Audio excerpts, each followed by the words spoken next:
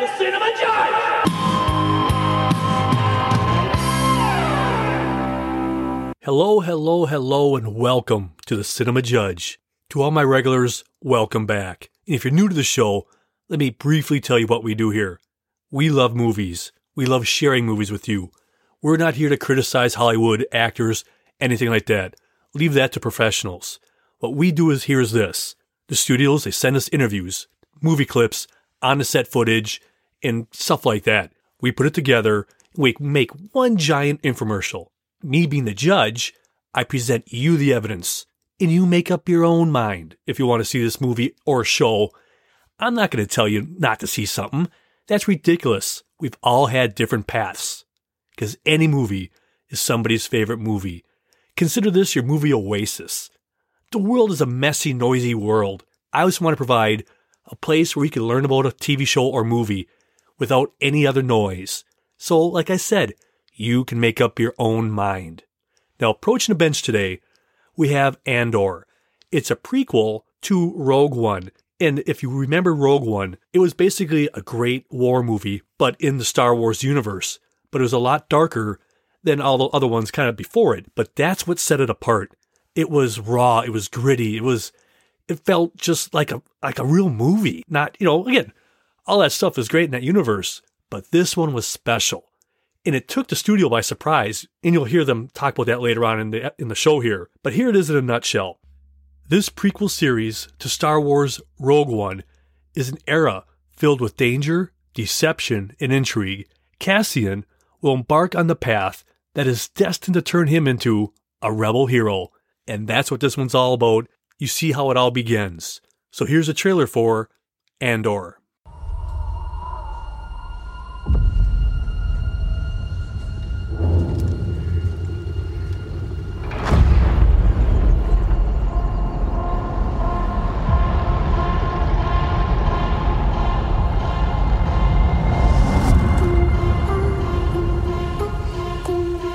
To steal from the Empire?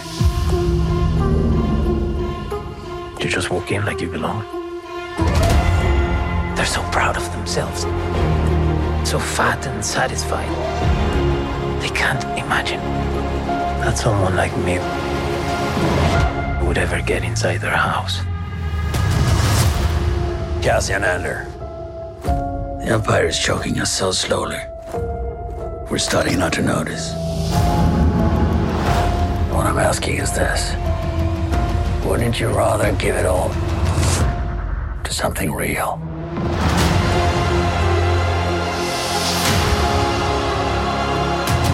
I need all the heroes I can get. For the greater good. Call it what you will.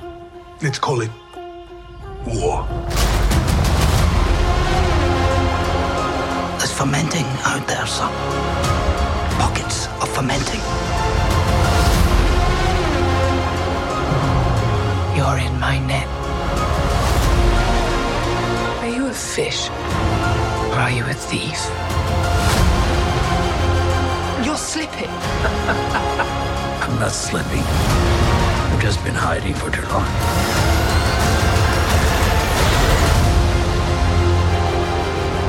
As long as everyone thinks I'm an irritation, there's a good chance they'll miss what I'm really doing. What are you really doing? This is what revolution looks like. I'm tired of losing.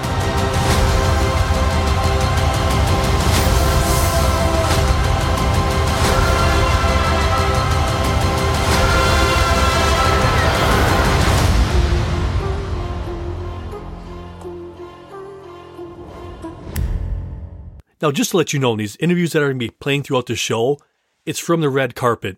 So you're going to hear a lot of background noise. Well, not a lot, but you'll be wondering, well, what is going on here? That is why. Most of these interviews are from the red carpet premiere. And up first, we're going to hear from Kathleen Kennedy. Now, if you're familiar with the Star Wars universe at all, you know that she's been part of this world with George Lucas probably from the beginning. So she's well educated on this world. So anything she's involved in, you know it's going to be good stuff and it's going to be in good hands. And she's going to talk about what I said earlier, that when they made Rogue One, they were all pretty surprised. They didn't expect it to be that much of an impact on the people. And it's really kind of cool hearing her talking about that. But then right after her, we're going to hear from the creator, the showrunner, Toby Haynes. And he's known for his work on Doctor Who, Sherlock, and Black Mirror. And he talks about how for like 3 years, they were just like in a little cave working on this. And now finally, here they are on the red carpet, sharing it with the world. And that must be just amazing, because when you get that tunnel vision going, you start thinking, well, are people going to like this? And you don't have any feedback.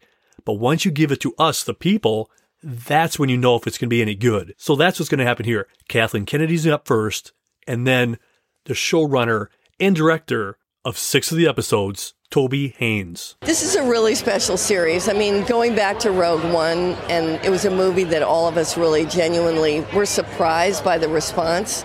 And the fact that we've now created this series, it's a spy thriller in the Star Wars universe.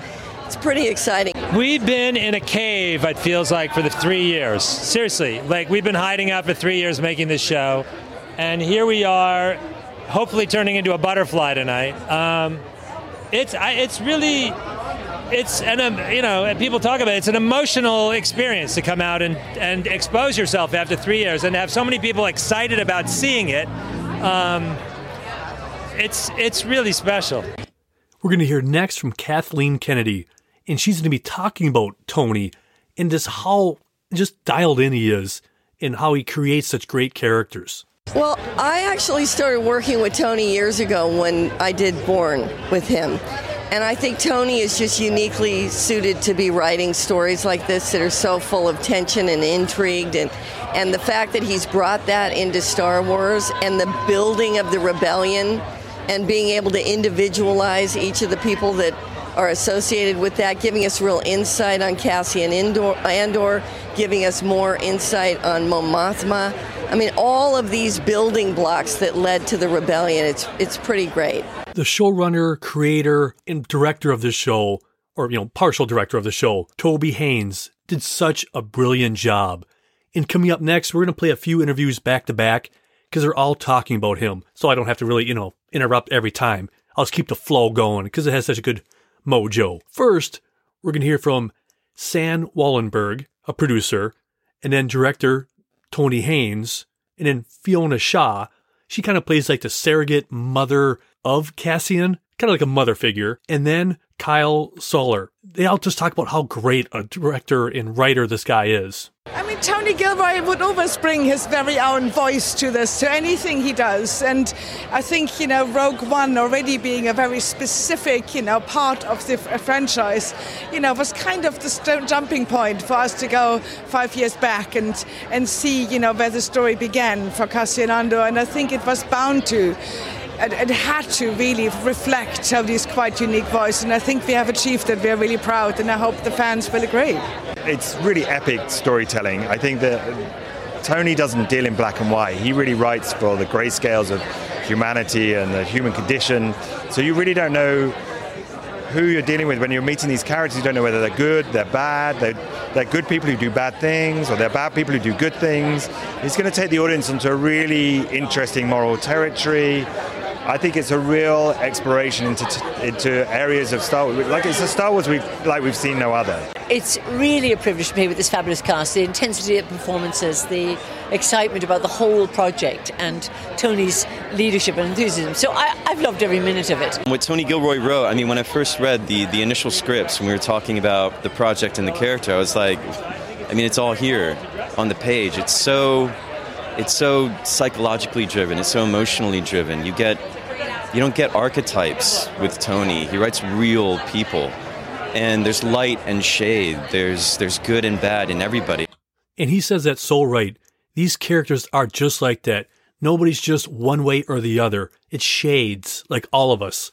None of us are pure good. None of us are pure evil. Well, I guess there's a few pure evil out there. We can name a few. But you know what I'm saying. Most of us fall in that gray area. And that's what makes this show so rich and so, complete that you can understand it. Like you don't just look at them and go, all right, this is what this character is going to always do. No, it's not like that. It's all very diverse in their behavior. So in these next interviews, they're going to be talking about that and how they created that. First, we're going to hear from Fiona Shaw, and then Adria Arjona, who plays Bix, and then one of the writers, Bo Williamson, and then finally, we're going to hear a little bit more about the characters' richness and growth of them from Genevieve O'Reilly. I think the fact that the relationships are so real, so complex, so confusing, so boundaryless, I think that's unusual in such a thing. Tony Gilroy is such a brilliant writer, and he really created this huge world where characters intertwine, and with that you're able to explore your character so much more throughout the 12 episodes. And I feel like, especially with my character, I feel like who you meet at the beginning and who you end up seeing towards the end of her journey is a completely different character, and I could say the same about every single character. Well, I mean, what Tony Gilroy did with this beloved story of Cassian Andor, who I think is one of the more beloved characters from the franchise, is really dig deep, show an emotional core to him and all the characters surrounding him that I think will feel really fresh because it really goes to the complexities of what does it mean to become someone that's willing to sacrifice everything for the rebellion, and that's the story he set out to tell, and I think he pulled it off, and I think they've got a great adventure in store for them. Yeah, this one starts 5 years before Rogue One, and it starts in a moment that we haven't really seen very much. It starts with Cassian Andor and my character Mon Mothma within versions of themselves that we've just not seen before. There's a long way to go before we get to Rogue One. Previously, there has been, Mon Mothma has been surrounded by rebels, and when we meet her here, there is no rebellion. There is no organized rebellion. It's just whispers.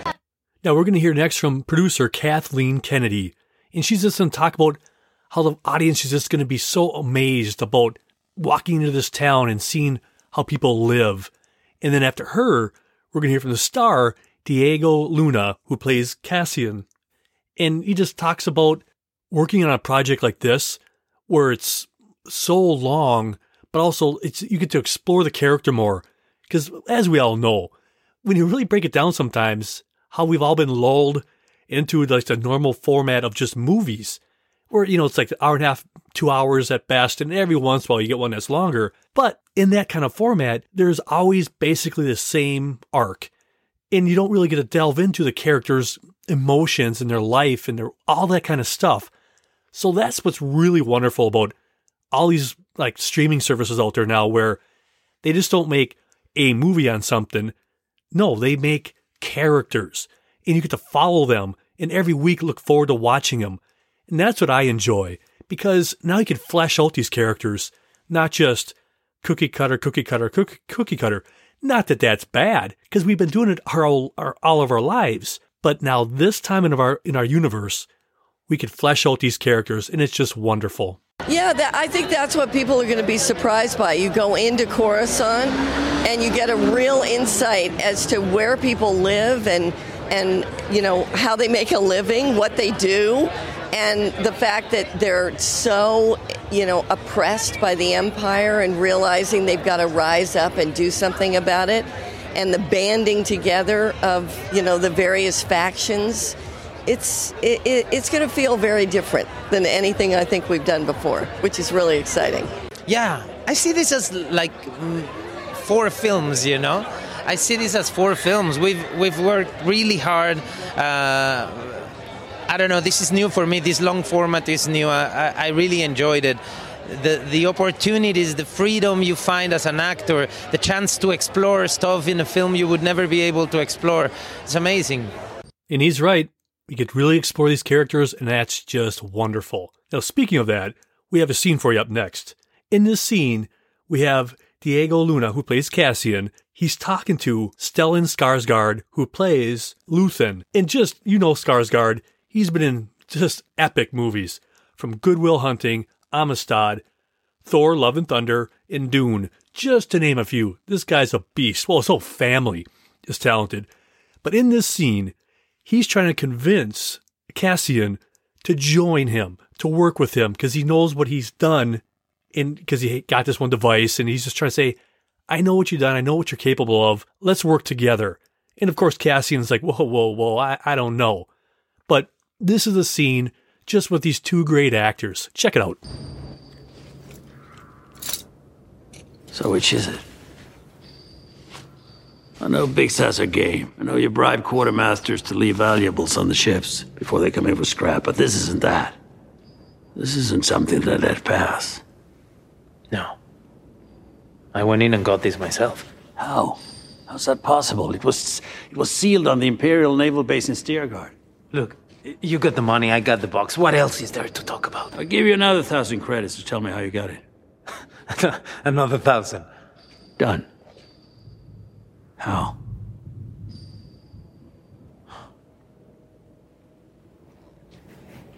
You just walk in like you belong. Takes more than that, doesn't it? What, to steal from the Empire? What do you need? A uniform, some dirty hands, and an Imperial toolkit. They're so proud of themselves. They don't even care.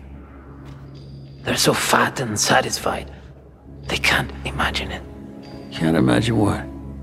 That someone like me would ever get inside their house, walk their floors, spit in their food, take their gear. Now we're going to hear more from the red carpet. And we're going to hear people talk more about the story and just being part of this film and what it has to offer, from what it leads up to, where it's going. And so we're going to hear from producer Kate Hazel, producer Sam Wallenberg, Ben Bailey Smith, who plays ISB supervisor Bart, and then we're going to hear from the composer Nicholas Breitel, and then Kyle Soler and Genevieve O'Reilly. And I just love what they all have to say. So it takes place in the sort of events leading up to the film Rogue One. And it's effectively the story of how Cassian Andor becomes the character he is in Rogue One. By the end of this series, that's where we'll get to. So, yeah. Oh, God, there's so much to discover. It's such a complex story, and it's a huge ensemble cast, and I cannot wait for them to get a glance of, what Cassian Andor's journey into Rogue One, how it began, and where, and how it is developing. I can't wait. And a lot of people will say Rogue One was like a sort of almost like a wartime thriller, like a wartime action movie. So I think it fits in with that too, like that feeling of like mystery, intrigue, adventure, all the things you want from Star Wars, but with that dark edge, which I think is what made Rogue One stand alone. It's perfect in that respect. It sets up so many different things, and the show itself is so epic. I would say that's sort of my feeling on it. So many different things. So many different elements. Musically, for me, there were so many different things I had to explore, and everybody gave me a lot of freedom, which was really wonderful. From Tony Gilroy, Kathy Kennedy, everyone was fully supportive the whole way. So there's a lot of new themes. I really, I'm very enamored of a lot of the stuff that we did, and Tony and I worked every single week for literally years on this. So Tony lives about 11 blocks from me in New York City, so we spent a lot of time together, and it's really a lot of hands-on work. Every episode has its own musical feeling. There's a lot of, as we proceed, things are constantly evolving.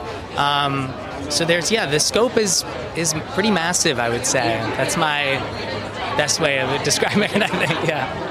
Well, I think Andor has capitalized completely on what Rogue One promised, which is a really adult, human, grittier, rawer exploration of the Star Wars universe, but about real human people making real sacrifices. Their locations, the cinematography, the design, our costume design, our set design, it is really cinematic in ambition, and I think people who watch it will really appreciate that.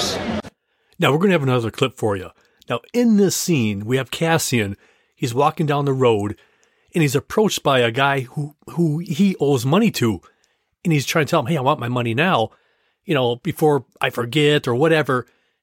But then also behind him, Cassian, also is this really tall I don't know, creature, I guess. I don't even know what it is, but he's just kind of there for, being a thug.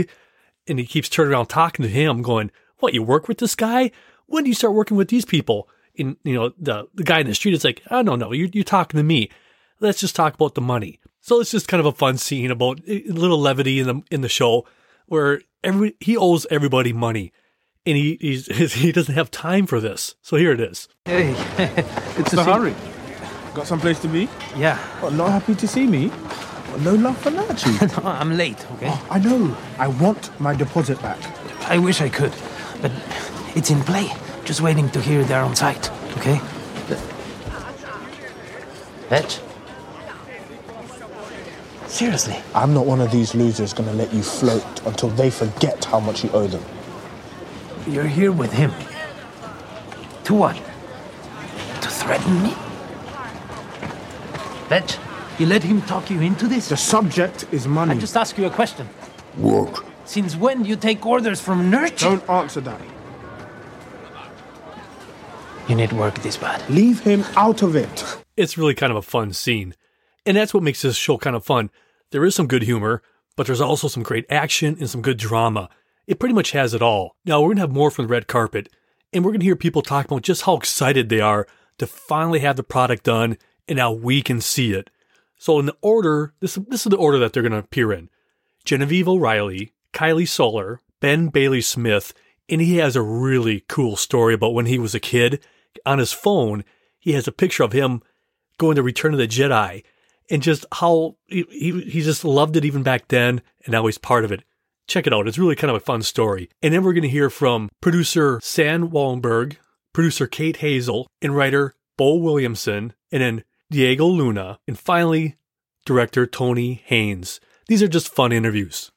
I'm just so excited that we finally get to share it with everyone.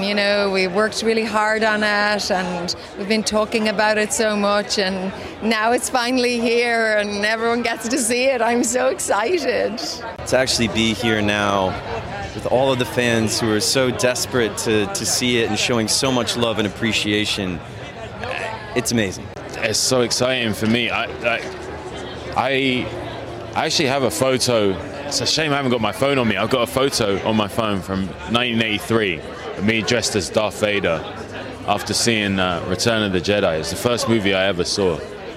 I have felt an affinity with the dark side from that age, from the age of 6. I'm still going. So it's an unbelievably special moment for me. It feels like my life's come full circle, Oh my God, it is so exciting to finally share it, with, at least part of the world today and then the wider world next week. It's been a long time coming and we are really excited and very proud to finally share what we have worked on for the last, 2.5 years and more.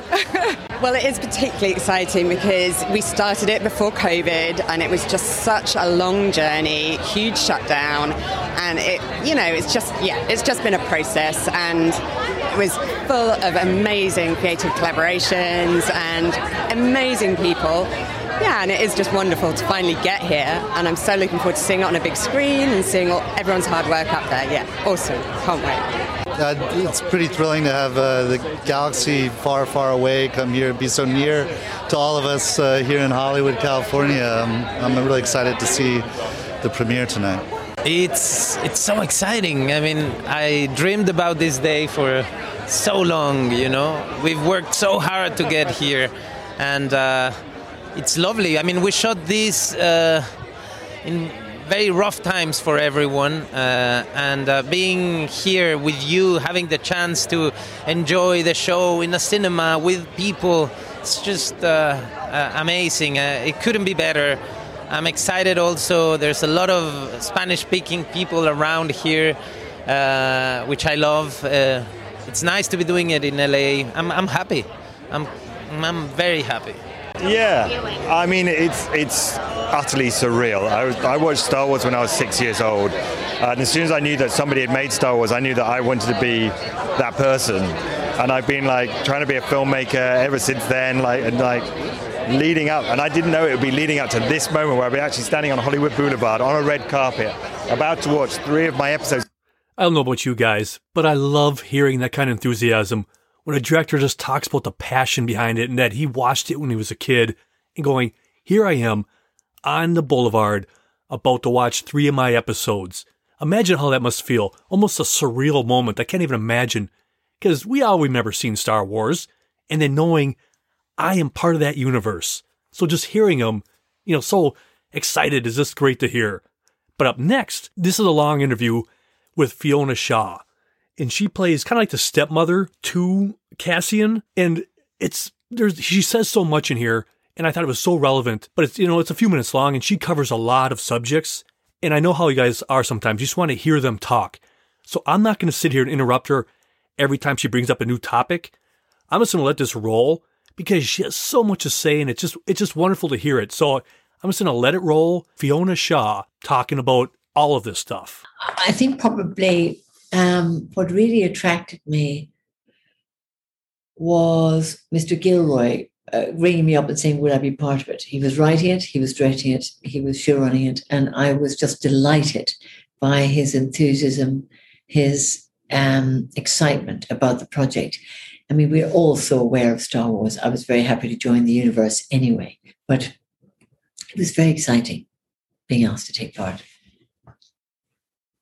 Well, Marva is Cassian's mother, but she wasn't always his mother. She finds him when he was a child and she takes him home and becomes his mother and looks after him for all those years. And this is both a great thing and a bad thing in that she loves him like a mother, but he's always got this hankering for his sister who he wants to find in Kenari or who may have left Kenari at the same time. So he is a sort of happy but reluctant son, I think, but he loves her too. And she's the only mother he really knows. So that's really who she is. She's his mother. And a very important person in Ferrix because she is part of the Daughters of Ferrix. She looks after Ferrix. She looks after the community. She's very pro-community. She's a very kind person. And I think probably a person who instills very good values into Cassian. I'd worked with Adria in a strange series about witches some years back. So it was lovely to see her again. But I have nothing to do with her in the series, sadly. I mean, she's just around. She's part of my community, but not part of my scenes. And no, it was my first time working with Diego, which was just beautiful. And I'm very glad to have done that. And I know some of them, of course. The Irish girls I know because we all know each other vaguely from being from Ireland. So that's been very nice, but we haven't worked together. My scenes were quite contained, I really mainly worked with Cassian. Did I enjoy working with the droid? I so enjoyed it that I would like to have a droid. And I hope I will have a droid if I can live long enough, because the great thing about B2 is that, Ian Spack has got a personality, definitely has got to understand its master in that it now knows, what you can and can't tell Marva. It has a sort of moral compass. It's not keen on lying, which is very good that the droid is meant to be loyal, like a dog is, to its owner. And is now getting very old. So the droid's getting old, like Marva's getting very old. And so the old droid and old Marva live together. So in theory, it's a happy little relationship.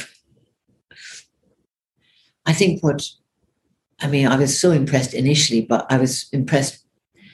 What impressed me most about the whole thing was, of course, the costumes, which were, when I walked in for my costume fitting, they had different costumes with different aesthetics for different planets. And that you begin to, and these are hundreds of costumes in certain shades that have different references to different parts of Africa or Asia or other historic events, other uniforms. And then you go to the Ferrix world, which is responding to a metallic world, and you think, gosh, this is just the costumes.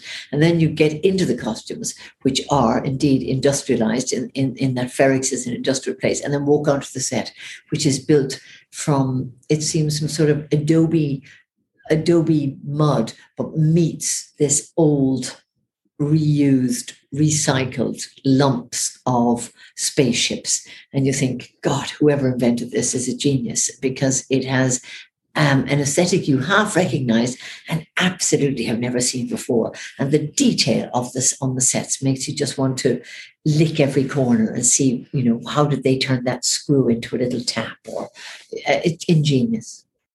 Well, that was great detail on a set makes you feel that you must bring what you can bring. If they have given such detail, then you just need committed performances, because the only thing an actor can bring to a period set, and this is a sort of future period set, is the honesty of now and the complexity of now. Because if you bring that, it matches the detail that is believable. What you're trying to do is sell the impossible to an audience who say, prove it, that we should believe you. Why should we believe you? And you say, because look at that set and look at these performances. I think I liked best the whole experience of being able to play somebody who is old and near death, whose life should be over, but who, as the series develops, you begin to realize had a completely different earlier life, was a swashbuckling pirate who went around the universe collecting lumps of metal and turning them into spaceships, who could mend spaceships, somebody very unlike me. I really enjoyed that. And I also really enjoyed that this character is not somehow shelved as being part of the background of Cassian's life, but rather is implicitly necessary and an ignition key to the entire rebellion that then occurs. I hope that the viewers experience themselves and can imagine themselves in those situations, so that, if they can identify with the characters are there for them to identify with. They're as complex as the people watching it. They are not in any way black and white or good or bad. They are characters full of the depth, problems, and difficulties of living in a world that is changing under their feet, as is ours. See what I'm saying? Great interview. And I just let it roll because she had so much to say, and it just deserved to be heard straight from her. Now, you might be asking yourself, where do I know her from? I've seen her. She sounds familiar. She was in the Harry Potter films, where she played Aunt Petunia. She was in an episode of Fleabag, Baptiste from 2021, and from 2011, a magical, perfect, awesome film. If you've never seen The Tree of Life, you have to see that. It is like watching a beautiful painting. Malick, sometimes it's not even a linear story, but The Tree of Life, if you ever have a chance, check that one out. And also, she was in the 2020 film Enola Holmes, and the sequel's coming out soon, and the incredible TV show Killing Eve. I've mentioned it before, but if you ever have a chance to watch that TV show, Killing Eve, it is just amazing. It's not for the kids necessarily, no. But the movie, the TV show, brilliant. Do yourself a favor, check that one out. That's Killing Eve. Well, I hope you enjoyed our in-depth look at Andor. And personally, I'm enjoying this very much. It steps away from your typical Star Wars type movie. It's a little darker, but that's what makes this so wonderful. It's following in the footsteps of what movie follows next with it, Rogue One. Because that was like a war movie. And it was just so gritty, real, and raw. It wasn't so well painted and pretty like some other Star Wars movies can be. Not that they're not all awesome, but Rogue One was, it came, I think it surprised the studio, like they say earlier in these interviews. I don't think they knew it was going to do that good, but it was that good. And this is in that vein. It's gritty, it's raw, and there's something at the first episode that completely sets it apart. You realize, okay, this is not your typical Star Wars Disney Plus type show, because there's something that happens and you're like, what? That would never happen in the normal I'm doing some air quotes here, people, in a normal Star Wars film or show. I'm like, wow, they really took a big step there to say, this is what we're about. Now sit down and just watch it, because this is not doesn't follow the same cookie cutter stuff. And I'm not going to change, ruin it for you, but you'll see what I mean. If you haven't watched this yet, there's a scene in the first episode of Andor where you're like, oh, okay, game on. Now, if you guys have any questions, comments, concerns, any way to improve the show, please let me know. cinemajudge@hotmail.com, because I can't grow if I don't know. But if you also want to watch a TV version of this, go to Bloomington, Minnesota's webpage, or just go to the simpler link, bit, like bit.ly/cinemajudge. That's bit.ly/cinemajudge, and a lot of shows there on demand. You can watch it anytime you want. And there's several other episodes there too. But now, it's shout-out time. For all you around the world, I hope my voice finds you well. For every one of you who listen at work, listen at home, doing the laundry, doing the dishes, or just sitting around doing nothing, I am so grateful. And thank you so much for sharing the show. You guys are so loyal, and I appreciate that. Especially this week, I had several listens from locations. Maybe you shared it with your friends, or maybe listened to the episode twice. But man, thank every one of you who take time out of your life, whether it's the next day after this drops, 2 weeks, 2 months, or 2 years from now.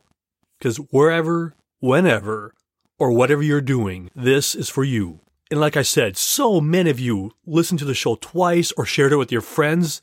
So most of these are to you who incredible. I am so honored. From the United States, Canada, a whole bunch of you from Canada. So thank you guys so much for listening to the last episode. Same thing goes with Germany, Denmark, Israel, United Kingdom, and Ireland. All you guys who share this show, take time to listen to it, blows my mind. Because here I am, sitting in the basement, and here you are somewhere, wherever you are, whenever you are, listening right now. And I really hope you enjoyed the show. And it's so cool to think about that. But, you know what I'm saying. In Ireland, Cambodia, Norway, Minneapolis, Minnesota, St. Paul, Minnesota, Toronto, Ontario, Copenhagen, Capital Region, Vancouver, British Columbia, Orlando, Florida, Nassau, New Hampshire, Superior, Wisconsin, Frankfurt AM, Maine, Hesse, Los Angeles, California. Is it Rinstein, Lower Saxony? Thank you. New York, New York. And oh boy, what's this one? I have no one. It's TRONDELAG. Thank you so much for taking time out of your life. San Jose, California. Montreal, Quebec. Brooklyn, New York. Richmond Hill, Ontario. New Jersey, Newark. Detroit, Michigan. Alexandria, Virginia. Pasadena, California. Littleton, Colorado. West Des Moines, Iowa. Brunswick, Georgia.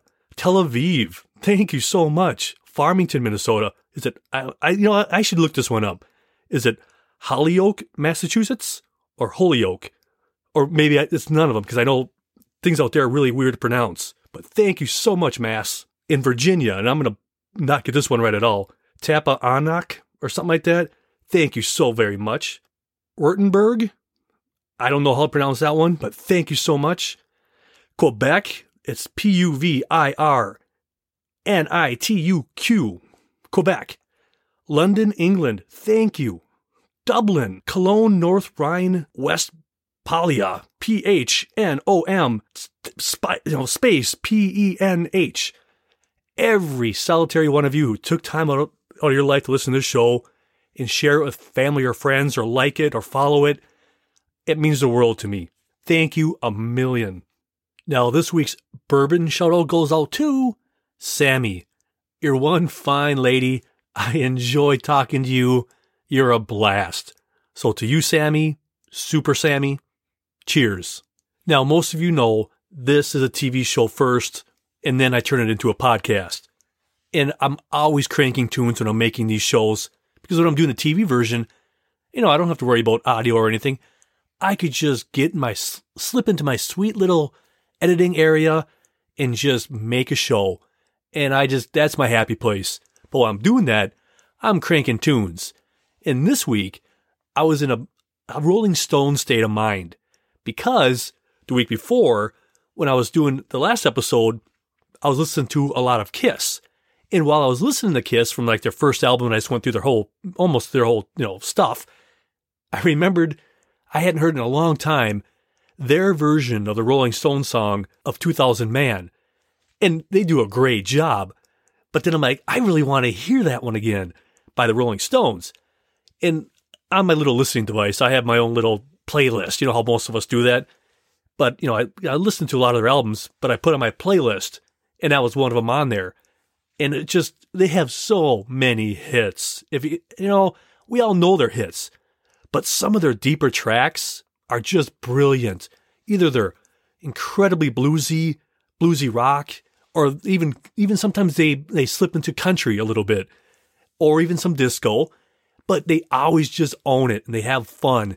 And go digging a little bit, dig into their catalog, because there are some gems that they're just wonderful. And so every once in a while, I get a massive head trip going. I'm like, all right, it's Stones time. And that's what I did when I was making this episode. That is cranked on the Stones, and you can't go wrong. All right, guys, now it's guilty pleasure time. This is what we all do. Well, maybe you don't, but a lot of times I'll just throw on a movie just because, you want something in the background, or just because, why not? My guilty pleasure this week was When We First Met. It's from 2018, and it stars Adam Devine. And in a nutshell, this is what it is. This guy, using a magical photo booth that sends him back in time, and he relives the night he met Avery over and over, trying to persuade her to fall in love with him. Again, this is one of those fun time travel, living the same day over and over again. I mean, they're all fun. I always get a kick out of them. And this is one of them. It just, he keeps going back, trying to get it right. And there's ups and downs to all those adventures. But that's my guilty pleasure for this week, When We First Met. It's currently on Netflix. Well, that is it. My glass awaits. I'm thirsty. So cheers to you and to the movies. So until next time, be well, be good, and I'm gone. I'm Jeff. Thanks for listening to The Cinema Judge.